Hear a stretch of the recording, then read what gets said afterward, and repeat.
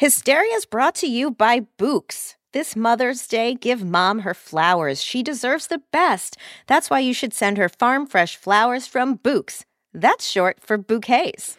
And right now, you can get 25% off your entire Books purchase. Here's why everyone likes the Books company. Books is different. Their flowers are cut fresh and sourced directly from the best flower farms, so they last way longer. They even have flowers grown on the side of a volcano, which I love. Books has modern designs and unique flowers you can't find anywhere else. Books is simple. Go online, pick the delivery date, and you are done. Mother's Day is May 12th. Don't miss the chance to thank your mom. Order your Books now. And with 20% off, you can send some to mom, wife, aunt, and even grandma. Erin, I love my Books. I love a flower that lasts forever, and my Books arrangements really do last a full solid week. Mm-hmm. Yeah, I have some sitting on my kitchen table right now, and they've been there for several days, and usually when I buy them at, like, the grocery store, they're sort of, like, starting to fade out pretty quickly. Yep. Not with Books. They stick around. They look beautiful.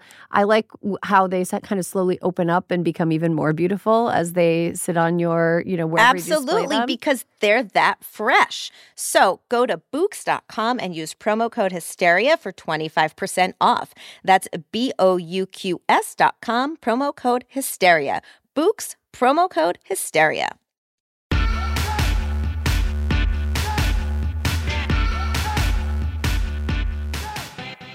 Hello and welcome to Hysteria. I'm Erin Ryan. And I'm Alyssa Mastromonaco.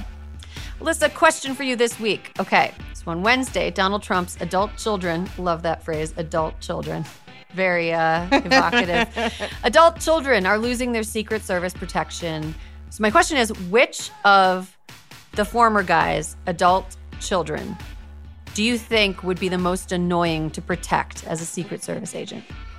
I mean, Erin, it's a real smorgasbord of choices here, isn't it? Like, on the one hand, I think that how Jared and Ivanka have been color coordinating their outfits would be really annoying to have to witness as a Secret Service agent. But mostly, Don Jr.'s angry tirade benders that he does on Instagram, I think could only be worse in person. So maybe Don Jr.'s the worst to have to, like, be adjacent in any way, shape, or form. Mm-hmm. Yeah, my first thought was Don Jr. also, but then I thought about the sort of things that Don Jr. likes to do. And he does like to go, I mean, I guess how close do you need to be to him when he's, like, out big game hunting? I was thinking the same thing. Yeah, because if you could just hang back in nature and be like, all right, Don Jr.'s going off to do his thing, and you don't have to, like, watch him kill the animals, you might get to go to, like, cool places like Montana. It'd be cool to be a fly fishing Secret Service agent in Montana. Yeah. That would be, like, more fun than doing whatever it is that Jared and Ivanka do, which is, like, stare at their beige walls and not let the Secret Service agents use bathrooms in their house. Remember they had 6 bathrooms? Yes. And they wouldn't even let them use the one in the garage? Oh, I recall. So Jared and Ivanka seem terrible, but I think that the one that would really depress me is Tiffany. Just because there's something very sad just about that her whole membership in that family and the way that Donald Trump has seemed to, like, kind of neglect her for her whole life and then trot her out as this, like, to be honest, it didn't even occur to me that she would have Secret Service. Oh, yeah, she's in oh, man. I know, so that makes your point more salient. I guess we have our answer. I wouldn't, this isn't a slam on Tiffany, although she doesn't seem like she has a lot going on upstairs. I just think that, like, witnessing the way that she's disenfranchised by the family would be kind of sad. It would be a sad existence. But yeah, I think that's true. Yeah, but we both kind of agree that Eric wouldn't be as bad as the other ones. Eric's kind of a non-issue. Yeah, it seems like Donald Trump forgot about him too, and he didn't try to remind him about himself, so he sort of just, like, hovers on the margins. Right. And his wife, I know somebody who is friends with her, and apparently she can be nice to be around one-on-one, even though she's bad for America. Let's just put that in allegedly quotes. Allegedly indeed. Okay, let's get to the show.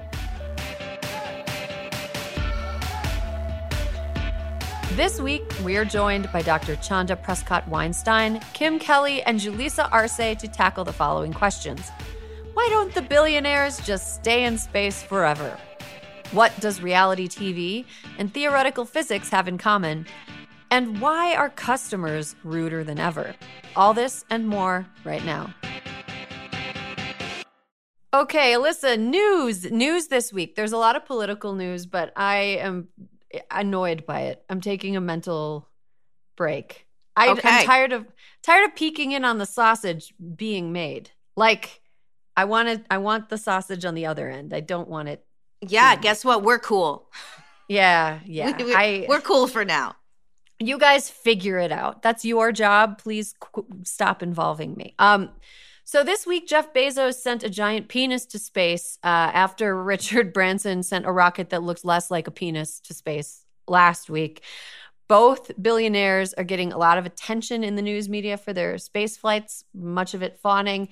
Alyssa, will this attention finally be enough to fill whatever black hole exists in the soul of every billionaire that makes it impossible for them to understand the concept of enough? Why or why not? No, I mean, I feel very conflicted about all the space news.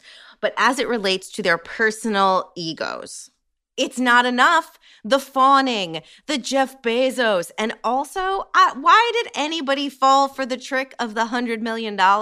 Why do we care? I don't care that he's giving $100 million to Van Jones to do whatever Van Jones is going to do with the money. I care a little bit more about Jose Andres because he is a stellar and amazing human being who will do great things with it. But I don't know, it's kind of like he heard that people all week were like, fuck Jeff Bezos and his penis ship going up. And he was like, I'm going to throw a kicker in my press conference and I'm going to give away $200 million for people to do good with because I like harmony and I like people who can disagree without being disagreeable. And literally when he said all of that, I was like, you're just mad people made fun of your ship. Like, this is crazy. Right. Also, lest we forget, his ex-wife, Mackenzie Scott, is whooping his ass when it comes to being a likable billionaire. She has given away so much more money. To real things. And doesn't do a CNN show every time she does it. No, she sends out, she does what a self-respecting philanthropist should do and sends out a press release. Exactly. Which is like, okay, fine. I mean, yeah, you don't have to be an anonymous donor, and that's fine. But Jeff Bezos, I don't know. I feel like billionaires should not be going to space because it seems like a really super villainy flaunting of a wealth that they built with the blood as mortar on the bricks of their mansions, and it just seems gross. I agree with you on that. However. I do think that we need more money spent figuring out space. Back in the 1960s, 4.5% of the federal budget went to NASA. And now only 0.48% of the federal budget goes to NASA. So I feel like, and especially in the 80s when things caught fire and blew up and shit, people were like, don't send our money to space anymore. But I do think that it is important, since the current Earth is burning and flooding everywhere, that we figure out what's going on elsewhere. So I am glad that this is happening. I don't think he should get Nobel Peace Prize credit for it, which is what he seems to be pining after. All of them do.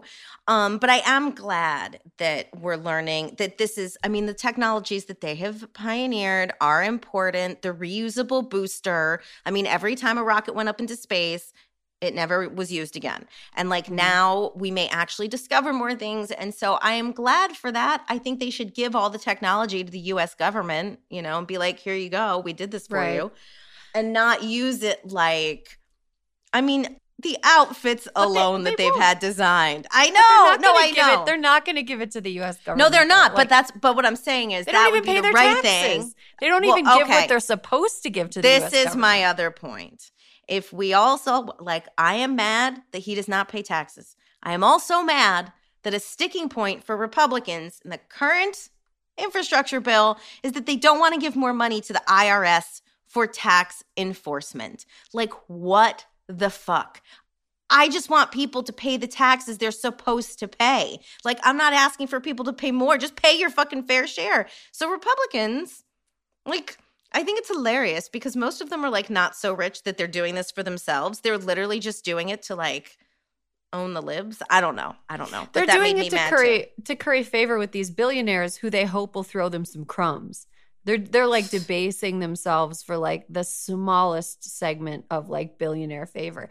Here's the thing that I come down on another side of this. I don't think we need to be focusing on sending human beings to space. I think we should be devoting a lot more resources to discovery. I agree with that, but I don't know that sending a human being physically into space is the best mechanism for discovery. Like we should be, satellites, telescopes, like things that can measure, like instruments to measure different forms of energy that we're just now beginning to understand. Those things don't require us to send fucking Jeff Bezos's dick No, into I space. agree. I don't need Jeff Bezos in space. I just feel like if they're spending money to develop technology, that's fine. He just shouldn't get like Nobel Peace Prize level attention for it. Right. Yeah, no, I agree. I also think that what are these billionaires going to do with their technology to go to space? Because we know they're not going to be benevolent with it because they've never been benevolent about anything ever. They're not going to like share it with people who are doing research anymore in any way that is going to endanger their ability to make profit. They want to do like space mining. They want to do like $100,000 tourist trips to space. They want to do all this dumb bullshit that is like not really that helpful to humanity right now. I don't understand the space tourism of it all. I mean, that doesn't make sense. But then again, it's like I'm not mad about fucking like Carnival cruises. I don't know. I just feel very conflicted. I'm mad about Carnival cruises. I think cruises they're like floating germ vessels. Well, no, I mean, I agree. Yes, I completely agree. But I'm just like, I don't know. I guess if there's some good that can come from it, that's great. I just don't think that they should be lauded, like conquering heroes when, I mean, come on now. Yeah. And billionaires shouldn't exist. Jeff Bezos is a terrible person. He shouldn't. He is a terrible person. He is a terrible person who honestly also cannot handle adrenaline because he was acting a fool yesterday. Yeah. Well, no matter how much you have, if you just like lack the ability to know when is enough, or if you lack the ability to be satisfied, you're just going to live a life of like sucking emptiness. And anyway. The one end part yesterday that I also thought was quite funny is when Wally Funk, who was fucking high on life when she came back down from the stars, she kept saying, I want to go back. I want to go back soon. Let me tell you something. If he doesn't send her back again, she's going to have words. And I found that whole thing just very funny because she was dead fucking serious that she wants to go back. So I hope she harasses him till the end of time and gets to go back. Oh, let Wally Funk go to space. All she wants. She wants. She can go to space tomorrow again if she wants to do that. That's totally fine with me. But like Jeff Bezos can take several seats. Okay, I want to talk really briefly about a story that is like every single time I read about this, I am shocked by the magnitude of the problem because I am not personally dealing with the problem. I'm lucky that I am not. But U.S. overdose deaths hit a record in the pandemic year last year. 93,000 people died of drug overdoses last year. And meanwhile, while this stat is floating around, we are right now in the midst of opioid distributors settling a New York lawsuit for $1.1 billion. Alyssa, does that seem like enough money for how many people they've killed? $1.1 billion is a pittance compared to what they made perpetrating this whole fucking scheme. But it's something, and it'll go to the people and the communities who need it. And at least some of these companies are ponying up at this point. Others, Purdue Pharma, are still trying to claim bankruptcy so they can get out of some of these cases, which is appalling. And I think we know that AG Tish James will not stand for that, and she is fighting it. But I am glad that at least, over the course, and it's you have to read the fine print and everything, the $1.1 billion will be dispersed over 17 years. That's not even like an NBA player's salary. That's not even a single NBA player's salary. And that's garbage. But at least they are starting to pay, which sends a signal to people doing shitty things right now that they may have to pay at some point. So I guess we'll take it, right? Yeah.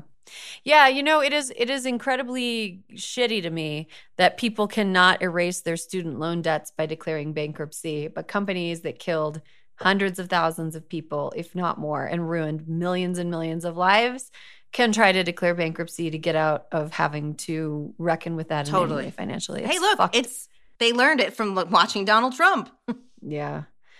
I bet Liz Warren, former bankruptcy professor at Harvard Law School, has some thoughts about this. But yeah.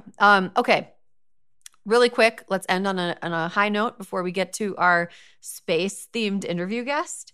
Child tax credit. It's hitting people's accounts, bank accounts like this month. So families now receive up to $300 per child under 6 and $250 per child under 18 for every month through the end of the year. It's not really like a paycheck for having children, which is like how Fox News is trying to position it, which is very weird. It's just like a pre-rebate on your taxes because you're going to get that money back anyway. Hey, it's a start. $300 for a kid under 6 per month. That's like diapers. That is diapers, which is like what people are doing with the money. Yeah. Yeah. They're using it to help take care of their children. And that is probably what we should be doing more of, is giving people money and having those people use that money in a way that is directly beneficial to what it's supposed to benefit. And I think everyone would benefit from hearing folks who are receiving this money talk about how the fact that the $300 or the $250 feels akin to life-changing money. That means we must do better. Right. I mean, I think about right now, like trying to budget for like being a parent starting in like October, November this year, and like and taking a look at how everything costs, like having the cost of diaper related stuff paid for every month is huge. Formula. I mean, there are so many things that should be less expensive, but since they aren't, this seems like a decent start. Yes, it totally is. And also shouts to Rosa DeLauro, who has been one of the architects of this. Like, we need to have her back on the show with her purple hair to talk about And she can tell us more about why this should 100% be made permanent. Yes. Okay, we got to get her back on the show. And one more thing, young people in Georgia and Florida are activating to fight against redistricting that is partisan and that silences their voices. And I know we don't have enough time to give them the airtime that they're due for the amount of work they're doing, but shouts to the young people in Florida and Georgia who are activated and trying to preserve their voice in their democracies. Absolutely. Okay, let's take a quick break and then let's get to our guest.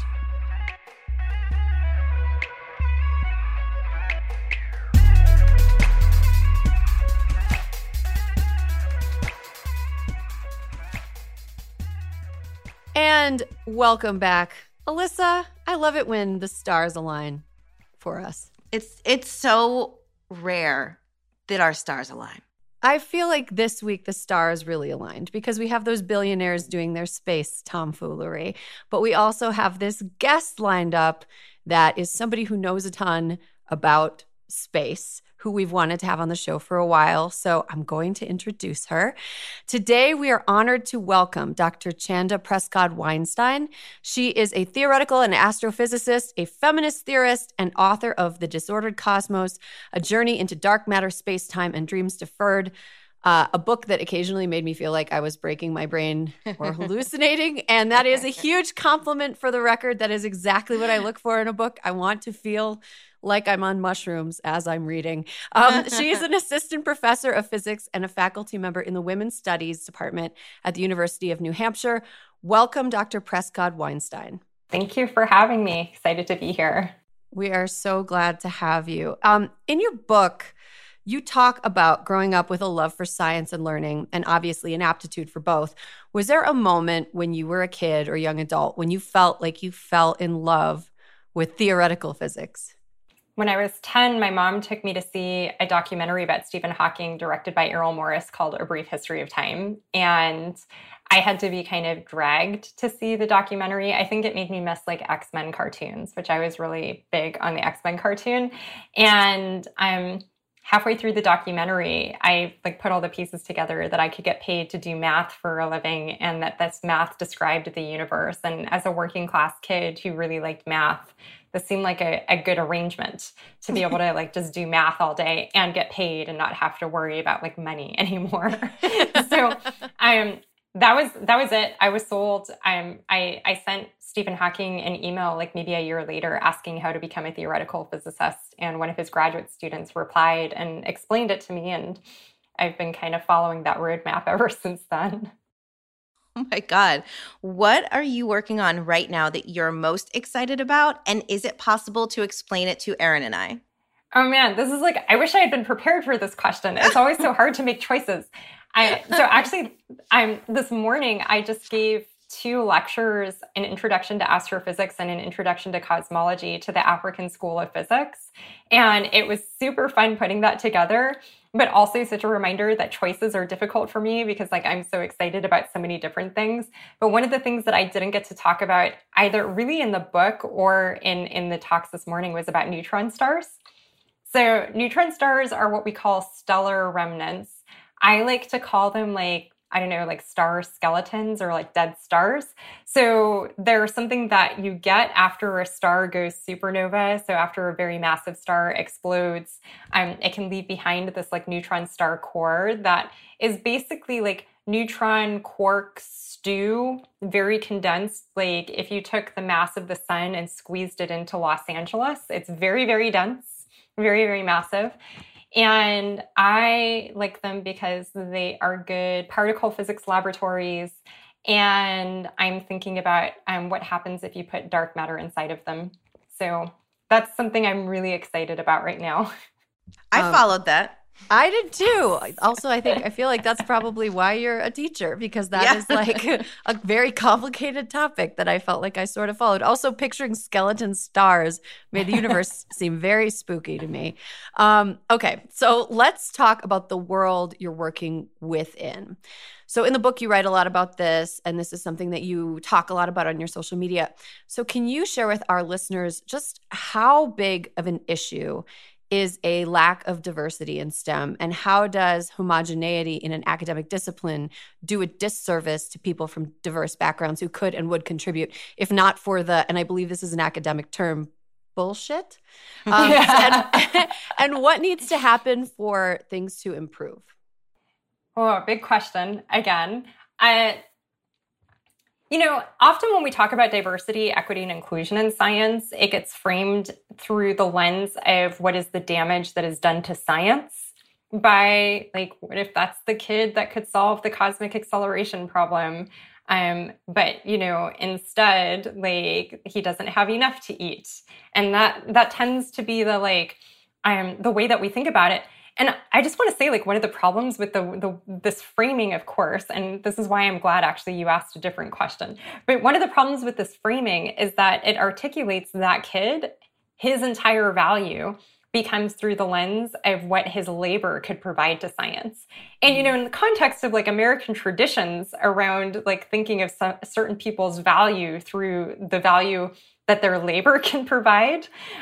This is particularly a bad thing, like to talk about Black people as like the primary value, right, as a labor source. Like we've been there trying to get out of that, still not really out of that, working on it, right? And so I do really think that the thing that we should be thinking about is the harm to that child of not being able to experience fulfilling their humanity, their curiosity, being curious about the stars, being curious about the universe. And when someone says neutron star and you get really excited about, hearing the word neutron star, feeling like you have the resources and the opportunity and the time to be curious. So, not being hungry helps. Having your insulin helps. All of these things really help. So I think that the damage really is to our humanity and to our ability to experience ourselves as fully human, and whether we are treating each other as if we are all fully human. Mm-hmm.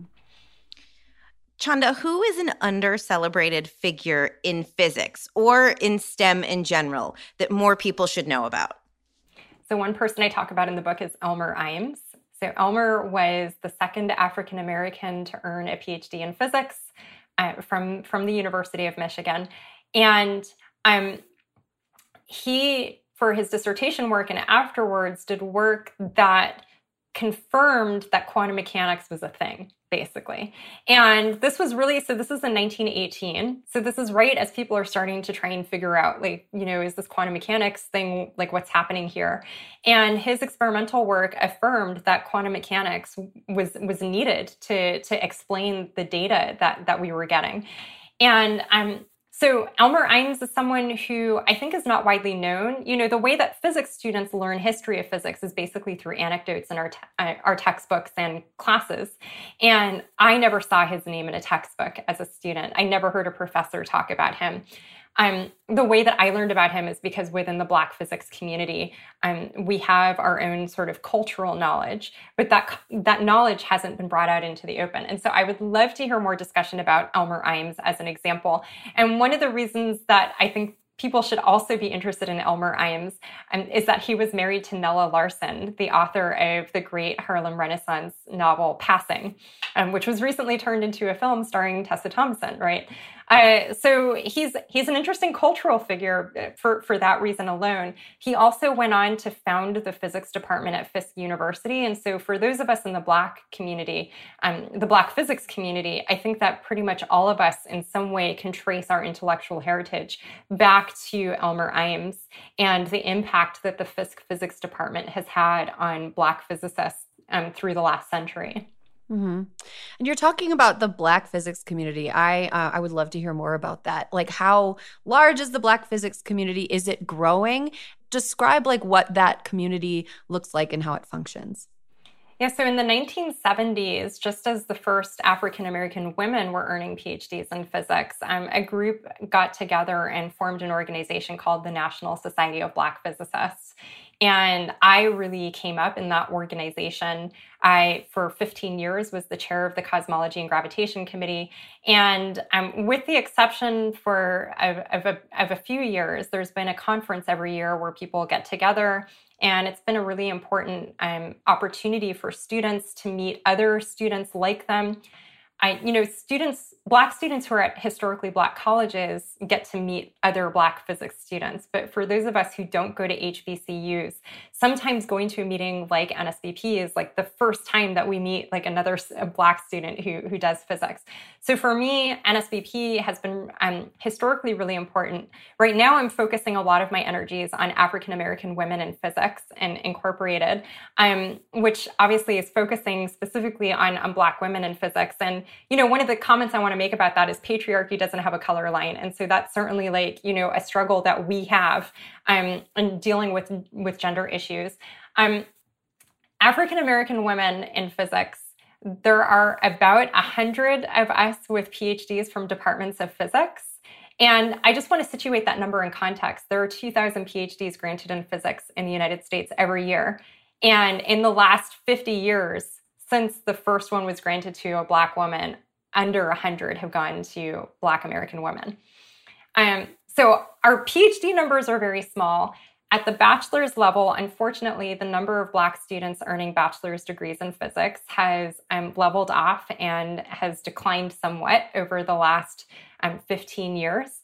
And if you ask what's happening there, historically Black colleges have been closing their physics departments because they can't afford to keep them open. And predominantly white institutions are not picking up the slack. And that really points to a need to send resources to HBCUs.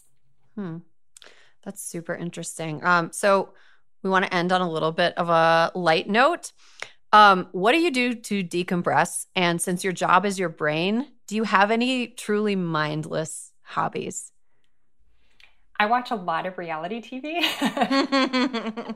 What are you into? I have really strong opinions about this week's episode of The Bachelorette. I have really strong opinions about 90 Day Fiancé. Oh, I could go on forever.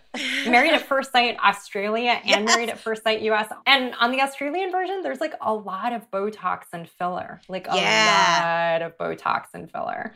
So yeah, I mean, I guess like, I don't know. I'm giving you a whole analysis, so I'm not sure it's totally brainless. But there's a lot of reality TV in our household. I also just want to shout out the podcast Drunk Librarians. I really like Drunk Librarians. That sounds like just a fun activity in general. Yeah. The reality TV thing is so interesting to me because I think a lot of smart, very smart women that I know love reality TV, and I don't think that it's totally mindless. I think that it invites like reflection and like analysis, even though the product itself might be kind of not necessarily high art. The like thought process can like really get you thinking about things. And I've fallen behind on this season of The Bachelorette, and I'm feeling maybe like I should have. Is it good? I recommend getting back into it. I will say that I came to The Bachelorette late. This is the first season where I feel like I can see the connections and the connections make sense to me. And also, I don't hate most of the guys that she is keeping. Okay. So I won't give away why that's the case, but I actually think I don't know how I feel about the hosting. I think I could do without the, I don't know, maybe I'm not enough of a high femme for like the girl talk style thing that they're doing. Well, because it's still so stilted. Yeah. And they're like trying to fake this friendship. And I'm like, you guys aren't, I don't know. It doesn't seem, I don't know. There's something weird about it. But is there anything higher femme than being able to tell when a relationship is not genuine? I think that's maybe the highest femme of all, of like picking up on that. I would say, like, as a queer person who often, like, had difficulties understanding some of the dynamics between, like, the girls around me when I was, like, growing up, that the other thing that happens is that you spend a lot of time, like, observing and trying to figure out what's going on as kind of an outsider. And so I think, like, I have that kind of outsider point of view of, I see these dynamics. I could not plug into them in any natural way, but I recognize it. Right. And that, you know what, that actually sounds like something that would really serve you well as a scientist. Like standing from, like, understanding that you are outside of it and that the, like, what you are swimming in isn't necessary. Like, you know what I mean? Like noticing what's around you rather than just accepting it. Absolutely. I mean, this is something I can't even paraphrase it very well, but I quote Alice Walker in the book, talking about the value of the outsider's perspective that loneliness has actually taught her, and how much that, even seeing that line, taught me as a Black queer person in physics. You know, even as a very light-skinned one, I'm feeling like an outsider in different ways, and dealing with homophobia and dealing with racism and dealing with sexism and dealing with sometimes those things happening within the communities that I was looking to for support. That loneliness can give you a valuable outsider perspective. I hope that we can maintain that in science, but without the shitty, like, loneliness part. Right. Loneliness as an asset, like solitude as an asset versus loneliness as an affliction. Yes. Well, Dr. Chanda Prescod-Weinstein, thank you so much for joining us. This was great. We could sit around talking about the way that everything kind of flows together, from reality TV to neutron stars and the quark soup that they are.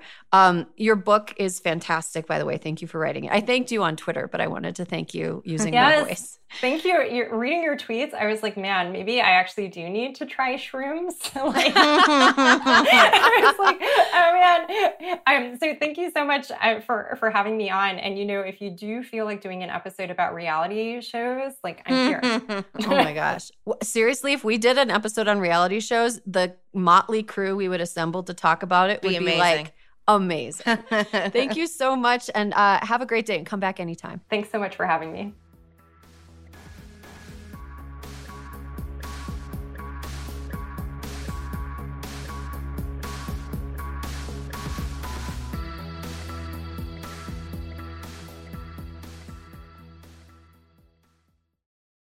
This episode is brought to you by IQ Bar. Power up your life with superior brain and body nutrition products from IQ Bar. Their plant protein bars are the perfect low-carb breakfast. Their IQ Mix zero-sugar hydration drinks replenish electrolytes. And their IQ Joe mushroom coffees will keep you focused all day long. Start each day right with IQ Bar's brain and body boosting bars, hydration mixes, and mushroom coffees. Their ultimate sampler pack includes all three. IQ Bar empowers doers with superior brain and body nutrition. All their products are entirely free from gluten, dairy, soy, GMOs, and artificial sweeteners. And today, Hysteria listeners get an exclusive offer of 20% off plus free shipping. Just text Hysteria to 64,000. One thing I love about IQ Bar is, first of all, right now it's really dry where I am. Oh, okay. It is hard for me to stay hydrated. I'll just be going through my day and I'll be like, why am I so parched? I'm parched. I'm in a bad mood. I feel like I'm going to pass out. And it's, you got to drink some water. You got to stay hydrated. I really like their IQ Mix Zero Sugar hydration drinks because it allows me to rehydrate myself at a time when I feel like the atmosphere is trying to take all my moisture away. Well, and sometimes you need more than just water. Sometimes you need more than just water. I also love IQ Bars because I love a portable breakfast. I love a grab-and-go breakfast, no dishes. Love something I can walk around holding and eating. I like something I can eat in my car without endangering the lives of me and every other motorist on the road. A breakfast burrito, not the safest thing to eat behind the wheel. IQ Bar, go ahead and do it. Good for you. Great ingredients. Helps you stay focused and alert throughout the day. And and you don't have to dirty any dishes. Refuel smarter with IQ Bar's Ultimate Sampler Pack. That's 7 IQ Bars, 4 IQ Mix sticks, and 4 IQ Joe sticks. And now our special podcast listeners get 20% off all IQ Bar products plus get free shipping. To get your 20% off, just text Hysteria to 64,000. Get your discount, text Hysteria to 64,000. That's HYSTERIA to 64,000. Message and data rates may apply. See terms for details.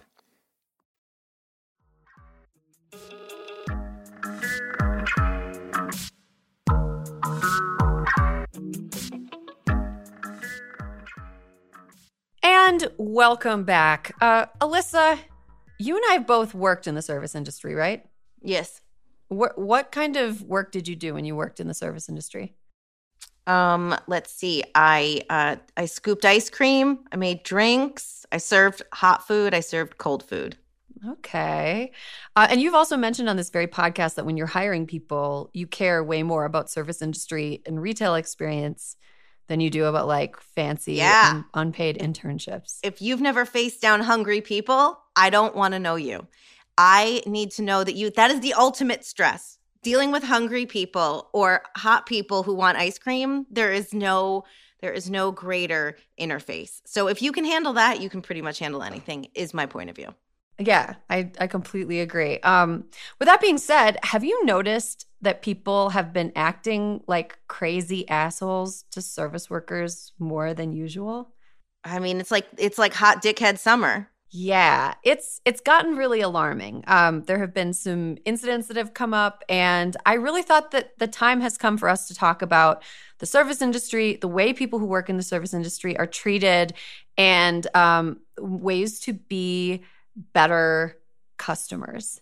If we're going to restaurants right now, ways to be better customers. But to talk about this topic, I am so excited to welcome our panel today. First, she is a writer, and you can pre-order her book, You Sound Like a White Girl, which comes out next March. Julissa Arce. Welcome, Julissa. Hello. Thank you. I'm so glad to be back. You know, every time I see anything watermelon flavored, since you talked about your watermelon margarita thing, I'm like, I wonder if Julissa knows about this. Please text me every time you see anything watermelon. I love watermelons. They're my favorite. Watermelon candy, watermelon dried candy, watermelon drinks, anything watermelon. Watermelon shampoo, watermelon whatever. I definitely will now. You are going to regret telling me to do that. And rounding out the panel, she writes about metal and organized labor. And this is her first time joining us on the panel. Kim Kelly, welcome. Thank you for having me. Kim, I want to start with you since you're our guest. I don't get it. So, like, how can consumers be disrespecting service workers when this side of last year we were like clapping for them? I don't get it. What gives? I mean, clapping is easy and interacting with a human being is a little more difficult, right? Than like hanging your ass out a window being like, oh my God, we love you. As long as you don't actually, have to interact with us or serve us. I don't have to pay you. I don't have to tip you. Like, this is good. Clapping is good. The rest of it, I don't know. Have you noticed an uptick in either stories that have to do with people working in the service industry being mistreated, or have you heard from people that you know who work in the service industry talking about being mistreated? And do you care to share any of those anecdotes? There's definitely been a trend. I've definitely heard a lot about it. I've been reading a lot about it. So, I mean, it's already really hard to work in the service industry. It's a really hard job. You have to deal with, that's where the idea of emotional labor actually comes from. It's not like you're having to pick up your friend's dog for them from daycare or whatever. It's like having to be on, having to project like cheer and care and respect to these assholes who aren't even going to leave you 10%. Like there's all of that on top of the regular work and labor working in a restaurant service. But then you've got all of these maskless freaks who don't know how to act, never knew how to act, but really don't know how to act now when it's literally a life or death situation. It's really distressing to watch. I like barely go to restaurants and I feel very guilty when I do. And I tip like crazy when I do, but not everyone seems to have that approach. And the actual workers are suffering because there's not even, I would hear from people earlier on where the guidance from the government, CDC, whatever, was like, it's kind of dicey. People weren't entirely sure what they were supposed to do, what was safe, if ventilation was the key, if, hand sanitizer ever was the key. And it seems like it's only gotten worse. I mean, it seems like it was terrible earlier on in the pandemic. Now things are still not doing so great because people are still kind of in this weird limbo where they're not entirely sure what's correct. And some people have decided what's correct, and that's usually not what's best for the workers. Julissa, have you noticed an uptick, like when you go out to a restaurant or when you talk to people that you know that either work in a restaurant or are adjacent to a restaurant? Have you noticed an uptick in people being mistreated? And are there any news stories of people being mistreated that you've particularly noticed or have stood out to you? Yeah. So I love food and I love going to restaurants, and I have started to go back to restaurants after I was vaccinated. And during the pandemic, I really tried to do a lot of takeout to try to support restaurants and things like that. But I mean, I'm glad that I have not witnessed it myself, where a crazy person goes off on a server or on a waiter, because I would definitely be the person who would step in and say something and get in the middle of that fight, to Fernando's horror. So lucky for him, we have not seen it personally. But one of the stories that really irked me was a recent story of a customer in a Houston restaurant, a Mexican restaurant in Houston, who threatened to call ICE on the workers because they were asking him to put a mask on, which was at the time, to Kim's point about sort of what the regulations are and how politicians can make this even worse than it is. At that point, the Texas governor had sort of said, you didn't need a mask anymore. And so I think I think it gives people this power to say well, the governor said I don't have to wear a mask. So now I'm going to call ICE on you. And it just really, really bothers me when people use someone's, first of all, it's fucking racist because you're at a Mexican restaurant, assuming that people working at a Mexican restaurant are undocumented, when the owner of the restaurant has his family has been in Houston many, many generations.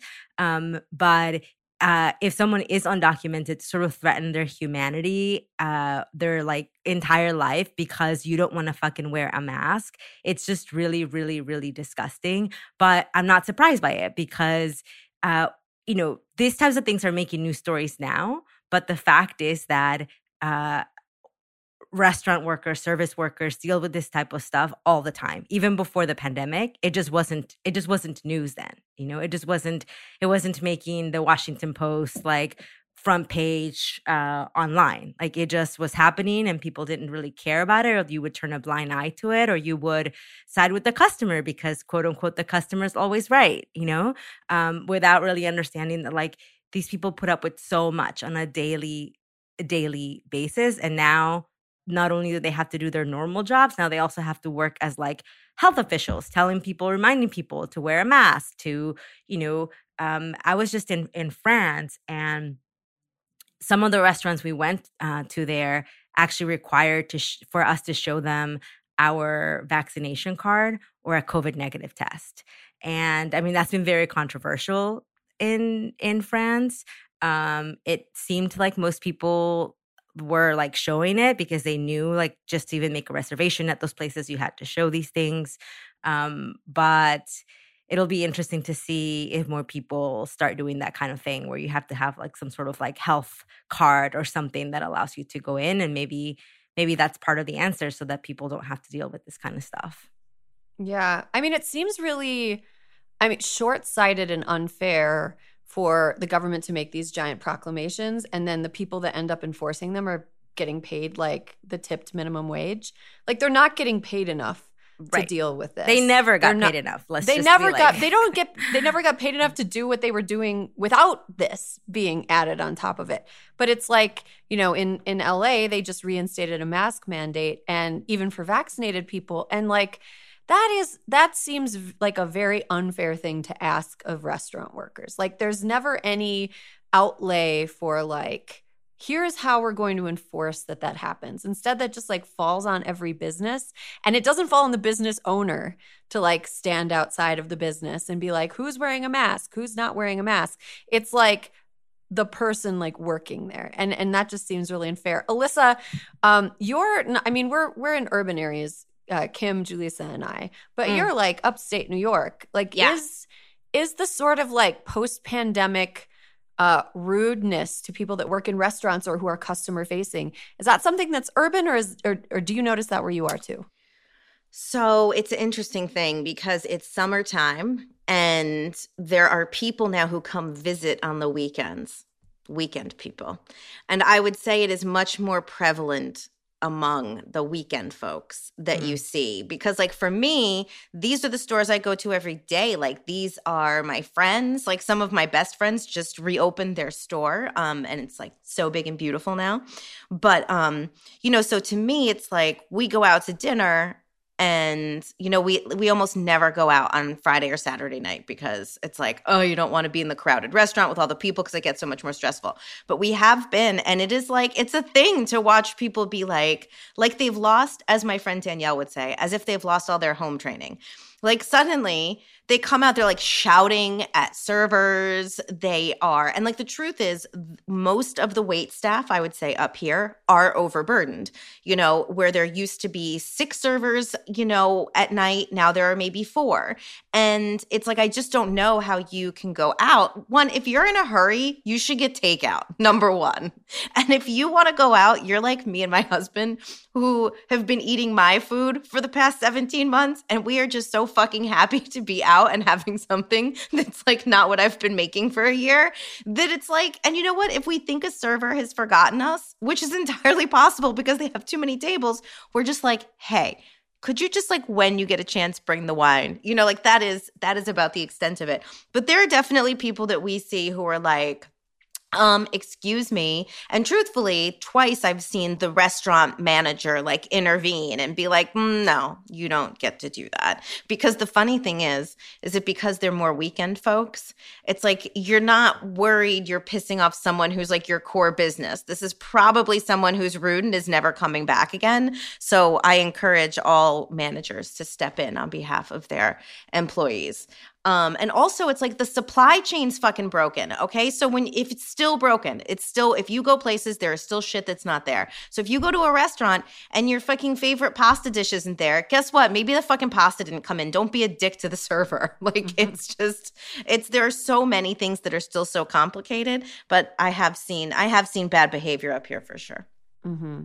Yeah, Kim, I'm sorry to put you on the spot here, but why do you think that like the way that people who work in the service industry are paid makes people feel entitled to treat them as less than? And can you give our listeners a little background on like what a tipped wage is and why it's as low as it is? Right. Well, the tipped wage in America, I think it's federal, is $2.13 per hour. $2.13 per hour. And then the customers are expected to tip on top of that to make up that wage. Now, employers are supposed to to keep an eye on that and make sure that their workers are making the federal minimum wage. They're supposed to, supplement that if there's a bad day, if people aren't making a lot of tips. But are they going to do that every day? Of course not. They want to make money for themselves because it's a capitalist system. That's what we're trapped within. And so workers that are dealing with this tipped minimum wage, as it were, which could not be, is $2.13 an hour. This has been the case for probably since before I was born, but I still can't get over that just as a baseline. I mean, the minimum wage itself is ridiculous in this country, but the tipped minimum wage, its very existence places the burden kind of on the consumer to pay these workers. And of course, that creates a really vicious power imbalance where the workers are like, yo, I have to make sure I get this tip. I have to exert as much emotional labor and other types of labor as I can to make sure I please this customer. They like me. They leave me that 20%. And so that means that you're not just, if you're in this situation, you're not just doing your job. You're trying to make people happy. And if you don't make people happy, if someone has a bad night, if someone finds a fly in their food that you didn't put there, if someone, trips on their way to the restaurant, is mad about it, that's going to impact your bottom line. And that's going to impact your ability to pay your rent, feed your kids, go to school. Like it all comes down to this really, really fucked up power dynamic. And this doesn't exist necessarily in other countries. This tipped minimum wage thing, this is a very American idea. And it's embarrassing that we're still doing this. We're also a country that has a sub-minimum wage that applies predominantly to people with disabilities who are, apparently their labor doesn't count. It does not worth as much. There's this idea of whose labor is worth so much. This is why it's been so difficult to advance the conversation around the $15 minimum wage in general, because there's this prevailing notion that quote unquote burger flippers don't deserve the same wage that people in other jobs have. And that attitude is what keeps these workers impoverished and hustling and trying so hard not to piss off tourists and whatever asshole who's sick of cooking and decided to take that out on some worker who has no other choice but to, show up with a smile and try and go above and beyond, because anything else is going to mean they're going to be broke. It makes me very mad. Mm-hmm. Like a lot of things in this country make me very mad, but just think about that when you're going, if you don't know about this already, like the person serving you is making $2 an hour to serve you. Anything else is at the discretion of whoever they happen to serve that day. Mm-hmm. Yeah, it's sort of, you just talking kind of reminded me of when I worked at the Olive Garden for like a year when I was in college. And I really got the impression that there was like certain days and certain times of the week where I got the impression that people just came into the restaurant because they wanted to yell at someone in a tie. like where, they wanted to feel like they were the boss of somebody. They wanted to feel like they could treat, us the way, however they wanted to treat us. And there were absolutely no repercussions for them. I mean, although, like, never be mean to someone who's handling your food. Like, come on. That's so stupid. I never did anything to anybody's food, but I'm just saying as a general practice, don't be mean to hair and makeup and don't be mean to people who handle your food. But I got the impression that there was, like, people came there for the power imbalance. Like, that was an appealing feature for some people of, like, dining at that particular restaurant during certain times. I was reading about, the restaurant industry just to get like, more updated information from the last time I was in it. And it's the second biggest industry in this country. It employs more people than every other industry but one. And it primarily employs women. And there are more people of color in the service industry than in other industries. And Jaleesa, I would love to hear you speak on the way that we treat service workers kind of being a manifestation of like racism and sexism. Do you think that people feel like they can treat people in restaurants worse because of like, the hierarchies that they imagine exist? Yeah. So this issue, I mean, I was going down this like rabbit hole of how how deep it really goes. I mean, just when like Kim was talking about how much money people make in the service industry and how little money they make, when you're a person of color, you make even less, right? Like in California's fine restaurants, people of color make $6 less an hour than white workers do. There's a stat that basically says 35% of white restaurant workers make a living wage, where 18% of people of color who work in restaurants do. So even in the service industry, you see these sort of like wage gaps between white people and workers of color. The other thing, you're mentioning that in the service industry, most of the people that work there are people of color. And this goes all the way back to what we were talking earlier about sort of who is considered essential, right? And like these people were considered essential workers. And yet not only are, most of the people that work in the service industry, people of color, but there is a large percentage of them who are undocumented, who work as dishwashers, who work as busboys. And when there were any kind of COVID relief, these workers did not get any of that type of COVID relief. So if you think about just how little COVID relief service workers received, undocumented people received nothing in many cases, even though they are contributed to the economy, they are contributed to taxes, et cetera, right? So, but then the other thing that it really made me think about is how our healthcare system works in the United States and how we have this healthcare system that is tied to your employer. And many service employers don't have to give their employees healthcare, right? And so unfortunately, it sort of all feeds into the same system of oppression that leaves people of color behind, whether it's through wages, whether it's through not giving them healthcare. And then you add on top of that, people who I do really think, and you were talking about people coming into your restaurant feeling like they have some sort of power over you. I really do believe that that is even more so for people of color, where you see a person of color and you feel entitled to this person treating you a certain way. And you view them as you're there to serve me, not like, you're providing a service and I'm paying for that service, but my money entitles me to more than just your service. It entitles me to you. It entitles me to you for this next hour that you're going to be serving me my food. And I do think there's this expectation that you're supposed to like cater to me versus I'm just doing my job. Here's your food. Goodbye. There's sort of like this extra expectation that I've seen. I mean, it goes back to the story about someone threatening to call ICE. And I think that people feel like they do have this power over people, that they have this power to say, speak English in front of me, which we saw a lot of during the Trump years. People yelling at servers, telling them to speak English when like they were speaking English. And even if they're not, like, I don't have to speak English in front of you. So yeah, it's a real shit show. And it goes really, really deep. And I usually go down a rabbit hole when I start thinking about these things because it just reminds me of how systemic all of this is. Mm-hmm. Yeah. Kim, I wonder if there are policy solutions to the current like economic state of service workers that people who work in organized labor are discussing or advocating for.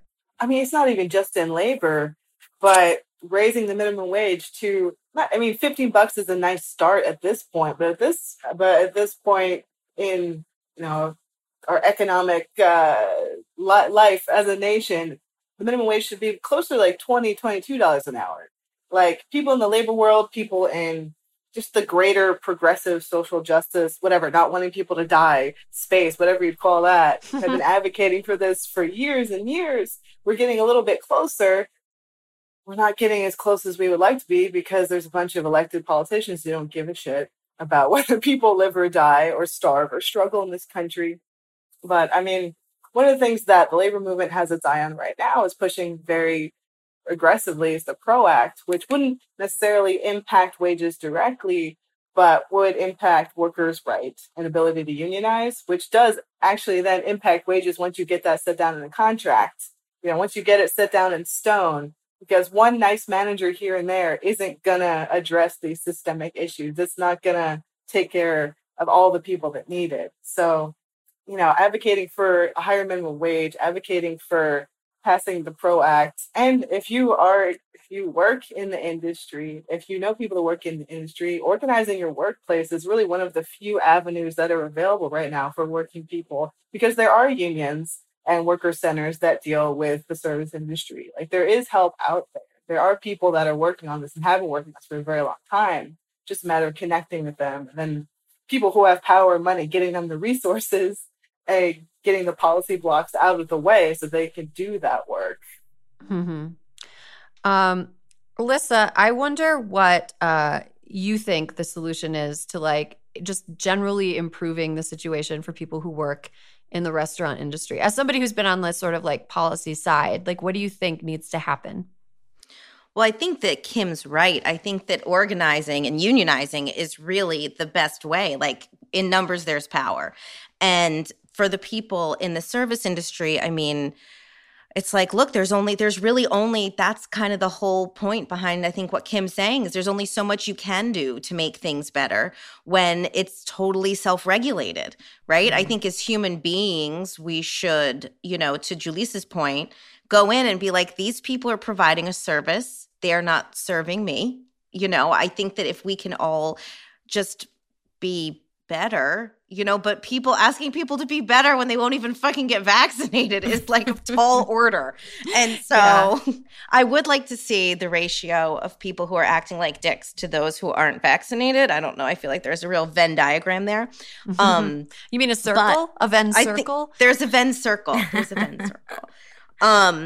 But no, that's the problem. I don't think there's not much that can be done without greater regulation, making sure that people are at least being paid in a way that they can save money, that they can stand up for themselves if they're treated terribly at work and quit and go work someplace else, or have their union intervene on their behalf. That's the problem. It's like, without money, people don't have power. And so we need to make sure that they have more money so that they can, make decisions for their fucking livelihood and not be treated, like shit. Mm-hmm. Yeah, that was profound. That was profound. Well, not be. It went one way and then it went another way. Yeah. I have a few friends who own restaurants, right? Who own just like not like chain restaurants, who own just like a restaurant, right? And I know that I've heard them sort of voice how difficult it is for them to just like stay afloat, right? And so like, I think that part of it also is just looking at sort of like the bigger picture of like, again, how my word for this episode is deep, how deep these issues are. Because when you think about sort of like a mom and pop sort of restaurant, that their rents keep going up and up and up because of some commercial real estate deal, or because a venture capital bought the lot and now they're raising the rents, and so it kind of just really is. It just, to me, a lot of these things come down to like this horrible capitalist system and society that we live in, where it really, really benefits the most wealthy and the most billionaire. And there's a lot of people sort of in the middle that also kind of get caught in that. And like I feel for my friends that say like, I can't afford to pay my busboy or my dishwasher $15 an hour. And at the same time, I think, well, maybe you might be able to afford it if your rent wasn't going up astronomically, right? If like PPP had actually gone to small business owners and not like the Lakers, I mean, I know a lot of those people gave the money back after they got called out, but I think that's kind of the problem. Is a lot of times we see we're not able to sort of bifurcate more and say, okay, the way that we're going to treat like this chain restaurants that are corporations that are publicly traded, they're different than the restaurant owner who like owns this one restaurant who put like their entire life savings into opening this restaurant, And so I do think we sort of have to make a distinction, not to say that like if you work at a fast food place versus like a mom and shop, you should make different money. But what I'm saying is like the regulations that we're talking about implementing, I do think that there needs to be sort of more thought behind how we regulate each of those entities. Yeah, and I also think that these big structural things we're talking about are not things that are going to happen over the next couple weeks or couple months. Hopefully, that'll be like within the next couple years as more and more people are aware of this awful problem. But I do want to talk a little bit about how we who don't work in the service industry can be better customers at this time. And I reached out to a friend who works not directly in the service industry, but she's adjacent to it. And she does a lot of work with people who work in the service industry about ways to be like a better customer at this point. So I would love for everybody to kind of like talk about, you know, what their thoughts are on that. She told me that the number one problem, she thinks the root problem right now with people being ruder than they were before pandemic is their expectations are that things will be normal because, you know, hey, you know, we're not wearing a mask. Things are normal. Things are not normal. And restaurants are working short-staffed, like Alyssa mentioned. The supply chains are all screwed up, like Alyssa mentioned. So some things aren't on the menu anymore. Hours have changed. Like there are all these things that have changed. And the normal way that people would get information about restaurants, like Google and Yelp, totally unreliable at this point. Right. Because it's not the restaurant doesn't get to directly update their hours through those third-party sites. It's a lot of times they're just totally wrong. So customers will come in having done zero research on their own, expecting things to be normal, and then get mad at the servers and the customer-facing people that things are not normal. And that's fucked up. So my friend said, you know, if you find yourself being crabby at restaurants, check the restaurant's social media for the most updated information because they can update that directly. So Instagram, a lot of restaurants use Instagram. If you want to go out to eat, check out the restaurant's Instagram. Usually that's pretty up to date. Facebook, restaurants update their Facebook pages as well. So make sure before you go out to eat that you're like, okay, my favorite dish isn't on the menu. They're operating at reduced capacity and they close 2 hours earlier, but these are things that I've internalized and I accept and I'm at peace with, and I'm going out and I'm not going to be a bitch. Those are like micro things that we can all do. Alyssa, is there any way that your being a customer has changed when you go to a restaurant now? Yeah. So to your point, no matter where I'm going, I check their social media to see what the deal is. And I call ahead to see if they even are seating tables because this is a big problem. So much seating has moved outside that whether you're out west where it's too hot to eat outside or you're here where it's rained 3 weeks in a row, you know, it's like that messes everything up. And so some of these restaurants have been taking reservations, you know, a month out, but now it's raining and they have fewer tables. So it's like, I just call ahead. I'm like, are you taking walk-ins right now? And they say yes or no. And I'm like, okay, we'll be there in 20 minutes. And also the one thing that my friends have in their store is a sign that says, here, I think that restaurants also have to communicate and service like takeout places as much as they can. So like my friends have a sign that says, here's where you can order from the counter. It may take up to 10 minutes. Please be patient. If you don't have 10 minutes, do not order. Get something else, you know, like make it easy. But I think that's being an informed consumer. Look, you do your research before you go to the fucking car dealer. Do it before you go to the restaurant. Make sure they're open and they have what you want. And then when you get there, don't be a dick. Kim, I bet you have thoughts on tipping. Like tipping pre-pandemic expectations have probably changed post-pandemic. Do you tip more now? Oh, so much more. I mean, I usually don't even order food or go out for food because it costs so much more for me because I need to tip so much more to make it worthwhile for those workers. So that comes down to it too. Like if you can't afford to tip well, you can't afford to go out to dinner. And that's just how it is. You got to accept that and internalize it. Like we are not leaving 10% tips anymore. If you ever were, go fuck yourself. But we're definitely not leaving less than 20% anymore. And I think that's something that needs to be hammered home. You know, as long as we're going to do this tipped wage bullshit, like if you're going to participate in that system, you need to be responsible and be cool about it, you know, because the workers are depending on these tips and they're getting so much less of them because less people are going out. More people are depending on delivery. And I think some people, hopefully I'm wrong, but I think some people, maybe when you're ordering from an app and you don't really see a human as much, you think, oh, like, do I get like 15%? And I was like, that's fine. Like 22% seems like a lot. You're just handing me food. But there's so much that goes into that food that you're being handed. You know, just like you guys are saying, just thinking a little bit more broadly about the system and about putting in a little more work, checking Instagram, calling ahead, making sure you have enough to leave a fat tip. Like that's what eating out at restaurants is now. Like that's where we're at. And if you're not down to participate, then you don't get to play. Mm-hmm. And also, there are restaurants now that you'll see a service charge on your bill. And I always ask if that service charge, in fact, goes to the employees, because it can be misleading. You can think some are using it to deal with overages and how much food costs now, like for their bottom line. But for some, it means it's going to the employees. So I always like to ask, because people can mistake it and think, oh, a service charge. Of course, that's going to the wait staff or the folks in the kitchen. And sometimes it's not. So I always ask. Mm-hmm. That's a really good tip. Julissa, you mentioned before that you are a person who intervenes.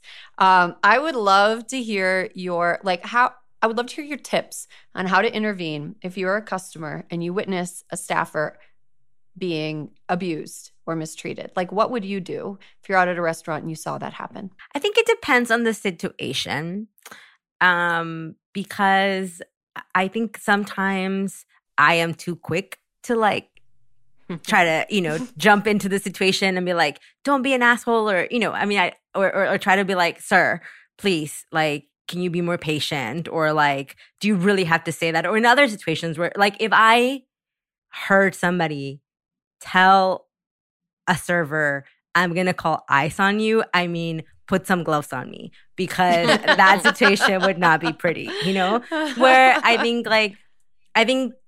to be honest, I think there's been times when like I've been sort of the impatient person being like, excuse me, like, where's my food? I ordered 20 minutes ago, but I try really hard not like when I am complaining about something, not to be like rude about it, but to simply like voice what is happening.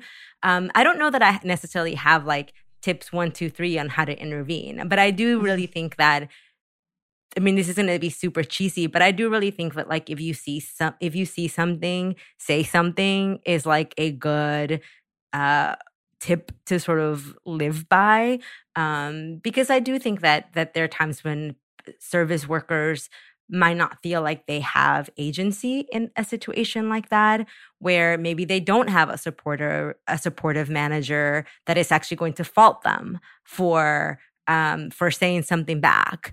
And so in those cases, I do think that, you as a bystander can put someone, can stand up for someone. And I would rather be wrong about standing up for someone than like not standing up for someone at all. Mm-hmm. And these are why so many lefty and progressive groups are like just locally will offer bystander trainings to people. And, prior to this moment, like that's mostly to help folks who are like racial or religious minorities who might get hassled while they're out, or to help women and people who aren't men try and figure out how to help one another when we're being hassled. But honestly, looking into those kinds of trainings as a way to figure out how to intervene when you're seeing this happen to workers at restaurants or retail places, like that could be something to add to your own personal toolkit for being a better person and learning the ways to de-escalate and to intervene that keep everybody safe. Mm-hmm. Yeah. That's a great tip. All right. We are all going to be better customers, better consumers, and better bystanders. And guys, this is a great conversation. We have to take a quick break, but when we come back, I feel petty.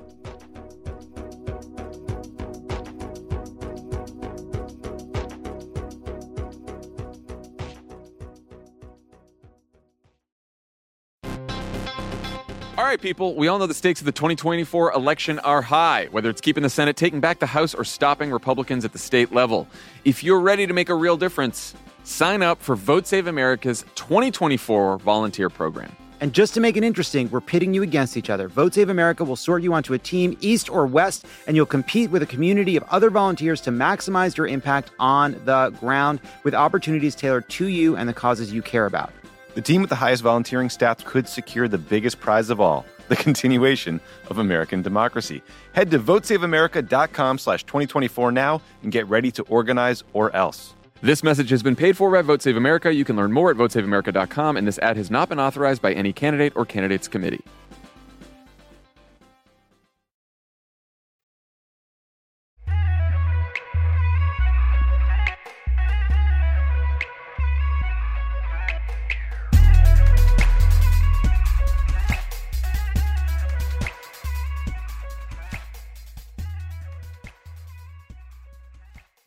And welcome back. We have almost reached the end of the show, but not quite. It is time for I Feel Petty. But first, a little bit of housekeeping. It's that time of year. We want to know more about you, what you think of the show, and what we could do to make Crooked content even better for you. If you love it, we want to know. If you hate it, we still want to know. Do we? Do we still want to? No, we do want to know. We want to be better. Just like, couch your hate in constructive. Give us constructive hate, There's a quick survey on crooked.com/survey, and it would help us a lot if you're able to fill it out. To say thank you, we're offering a 20% discount on any order from the Crooked store for everyone who takes the time to do it. Find the survey at crooked.com/survey. Okay, the house has been kept. Now let's talk about the little things that are causing us to have a big mad this week. Alyssa, do you want to go first? What are you feeling petty about? Okay, you guys. So there's a lot to unpack, over the past couple of weeks with all the billionaires going into space. But in the press conference that Jeff Bezos did the other day, where he was feted, by the national press, which is fucking fine. I don't even care. Except he started talking about pioneers, right? He talked about Kitty Hawk. He talked about Amelia Earhart. And out of the audience, he pulls Amelia Earhart's goggles and starts talking about Wally Funk, who is sitting next to him, who couldn't go into space until she was 81. And I'm like, you know what? This is fucking rad. He's going to give her Amelia Earhart's goggles. This is insane. And he didn't. He just brought them up on stage and handled them gingerly like this, leaned towards Wally so she could look at them, and then gave them back to some handler. And I was just I thought that was the bitchiest billionaire move of all time. He literally was taking out all the shit he got at Sotheby's and Christie's auction one by one yesterday in front of the CNN cameras. And he just held them so gently. And then he didn't give it. If he had given, that was such a missed opportunity.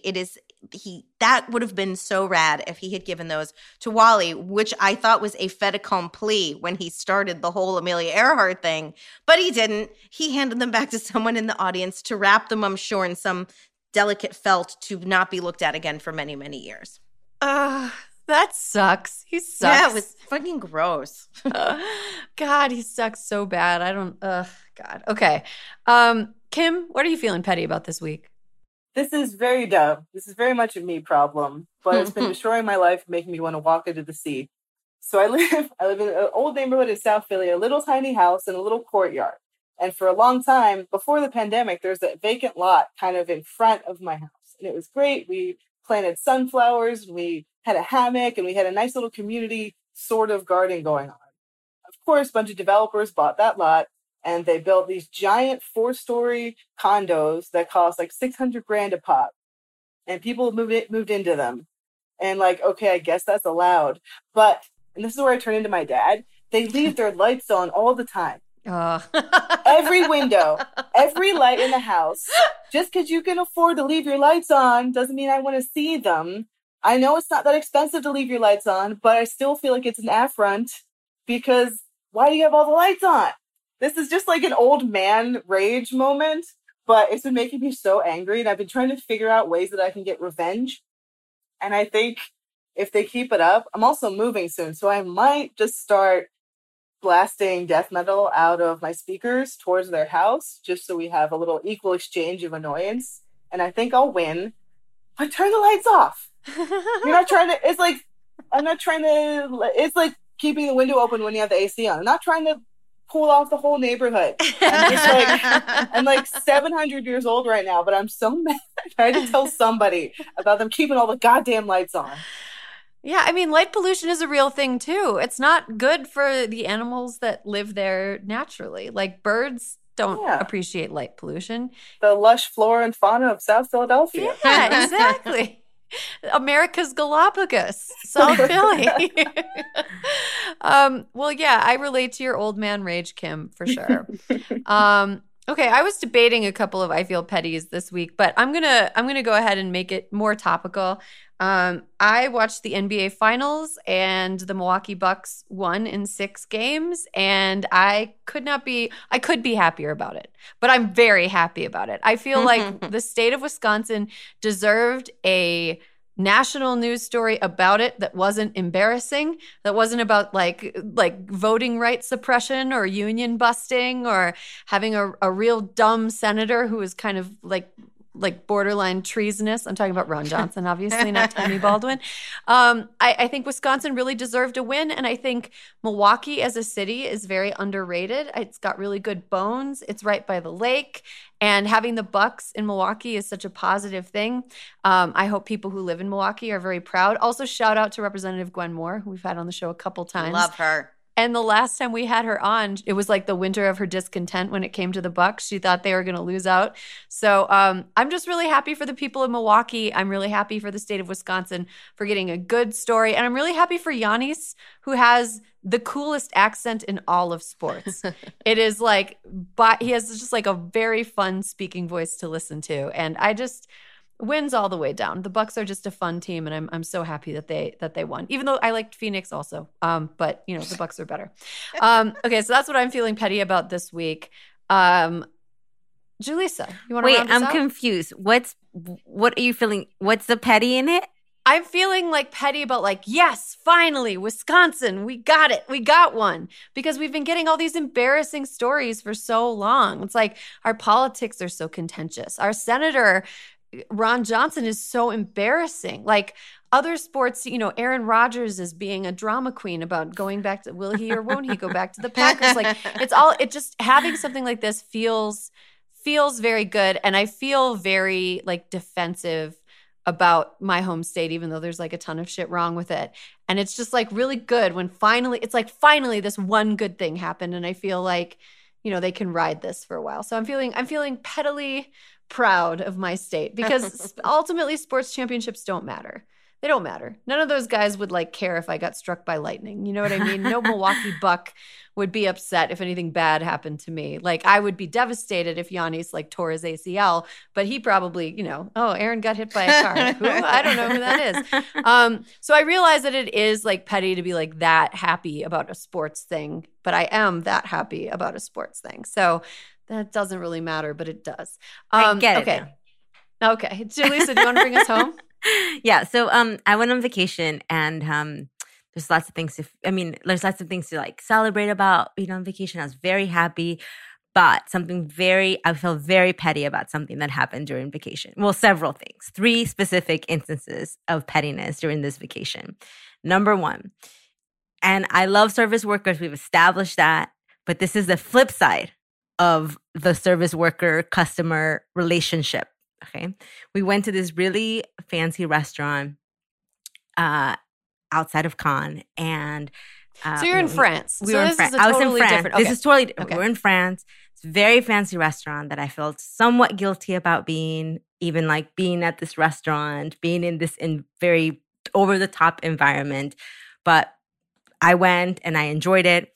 Had this really amazing, beautiful dinner. And at the end, the server goes, it's 4 brown people sitting at this table, only brown people in the entire place.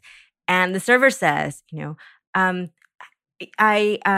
don't know if you know this, but in France is different than other places in Europe. And so the service is not included. So like if you want to leave an additional 5-10%, in France is different.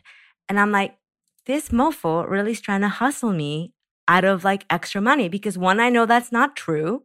Like, and I have been to France many times, and I know for a fact that you don't, and especially at a place like this where, I would be embarrassed to even say how much money we spent on this meal, so I'm not going to say it. But like, no, sir, your service has been, I do not need to leave you an extra 5-10%. And like, how dare you assume that I've never been to France and I don't know how things in France work? Number 1, super petty about that. We were all looking at each other like, did he really just try to hustle us out of like more money? Like, I would have fallen for that, Julissa. I've never been to France. I was in an airport in France. No, once, I mean, like I have like, tried leaving a tip in France, and like they tell me no. They're like, no, don't leave a tip. Like they like you don't leave a tip there. I mean, you can, I guess, if you want to, right? But like, it's the way he said it to like assume that I had never been there, that we had never been there. none of the other tables around us were being told that. I mean, I was feeling very petty about it, but I was like, okay, whatever. I'm going to let this go. And I let it go, this like French thing, until I went to this vineyard in Bordeaux, and it was beautiful, amazing. And then later I went on this food tour, and the girl was trying to tell me how shitty American wine is. Like, she's like, American wine is so shitty. And like, you pay $30, $40 for a bottle of wine that is shitty. And I mean, I heard her, I kept hearing her telling me how shitty American wine was for like an hour during this tour. And I was like, ma'am, do you realize that the roots of your vines are American? And she was like, what? And I was like, yes, a long time ago, there was this disease that killed all the vines in Europe. And so you had to bring in American vines because American vines were resistant to this disease. And so your vineyards that you have here are thanks to American roots, American vines, and it's a hybrid. So you're welcome. And she was like, I don't think so. And I was like, you need to Google that shit. That's amazing. Because yes, it is true. And this is not me being all like, go America, because if you'll know me by now, that's like definitely not me. But I was just like, that is not your vibe at all. But I was like, how dare you? And you should know your history. Okay, which leads me to petty number 3. And I will be done after this. Same tour, same girl starts talking about how Bordeaux is like this really posh city. And then part of the tour was going through this very ethnic part of Bordeaux. And she's like, this part of Bordeaux is not as pretty. It hasn't been updated. And in my mind, I'm like, bitch, you mean this part of the city where all the brown people live has been basically neglected and no money has been spent on the infrastructure of this part of Bordeaux. Then she started talking about how the merchants were so rich and talked about how Bordeaux was like number 3 or number 6 or something in like the slave trade, as though it was like a proud thing to be, something to be proud of. And I was like, you do realize that the reason these people were rich is because of the people they were enslaving. And then I was like, okay, I don't want to like make a scene in this tour, but I was so upset at because also she had said that America doesn't have a history as long as Europe, which is like the biggest misconception, because the history of America didn't start with the United States. Like there is like thousands of years of history in the Americas. So anyways, all of that to say, I feel very petty about the fact that people don't know their history, about the fact that people still think that like everything starts and ends with like European history, that European history is like the end all be all. But other than that, Rick Santorum in a wig? Are you sure that tour guide wasn't just Rick Santorum? We made this country, we birthed this country out of nothing. Oh my gosh. Other than that, though, I had an incredible vacation. It was amazing. I ate a bunch of amazing food. I drank a bunch of amazing wine. I would do it all over again. But I felt very petty about those 3 things that happened to me while I was on vacation. What I did on my summer vacation by Julissa Arce. And that's all the time we have for the show today. Thank you, Julissa, for coming by. Kim, thank you for being on the panel for the first and hopefully not the last time. We would love to have you back. Alyssa, thank you for being my ride or die. Thank you to Dr. Chanda Prescod-Weinstein for stopping by and talking about space with us. And thanks to you, the listeners. There will be more Hysteria next week. I am from another planet. This nation, fuck Janet. But these girls gotta fan it. Y2K, email and scan it. Don't take no Hysteria is a Crooked Media production. Caroline Rustin is our producer. Our executive producer is me, Erin Ryan. Alyssa Mastromonaco is our co-producer, and Brian Semmel is our associate producer. Kyle Seglin is our sound engineer, and our editor is Sarah Gibalaska and the folks at Chapter 4. Our digital team is Nar Melkonian, Mia Kelman, and Matt DeGroot. Thank you to Juliet Beckstrand for production support every week.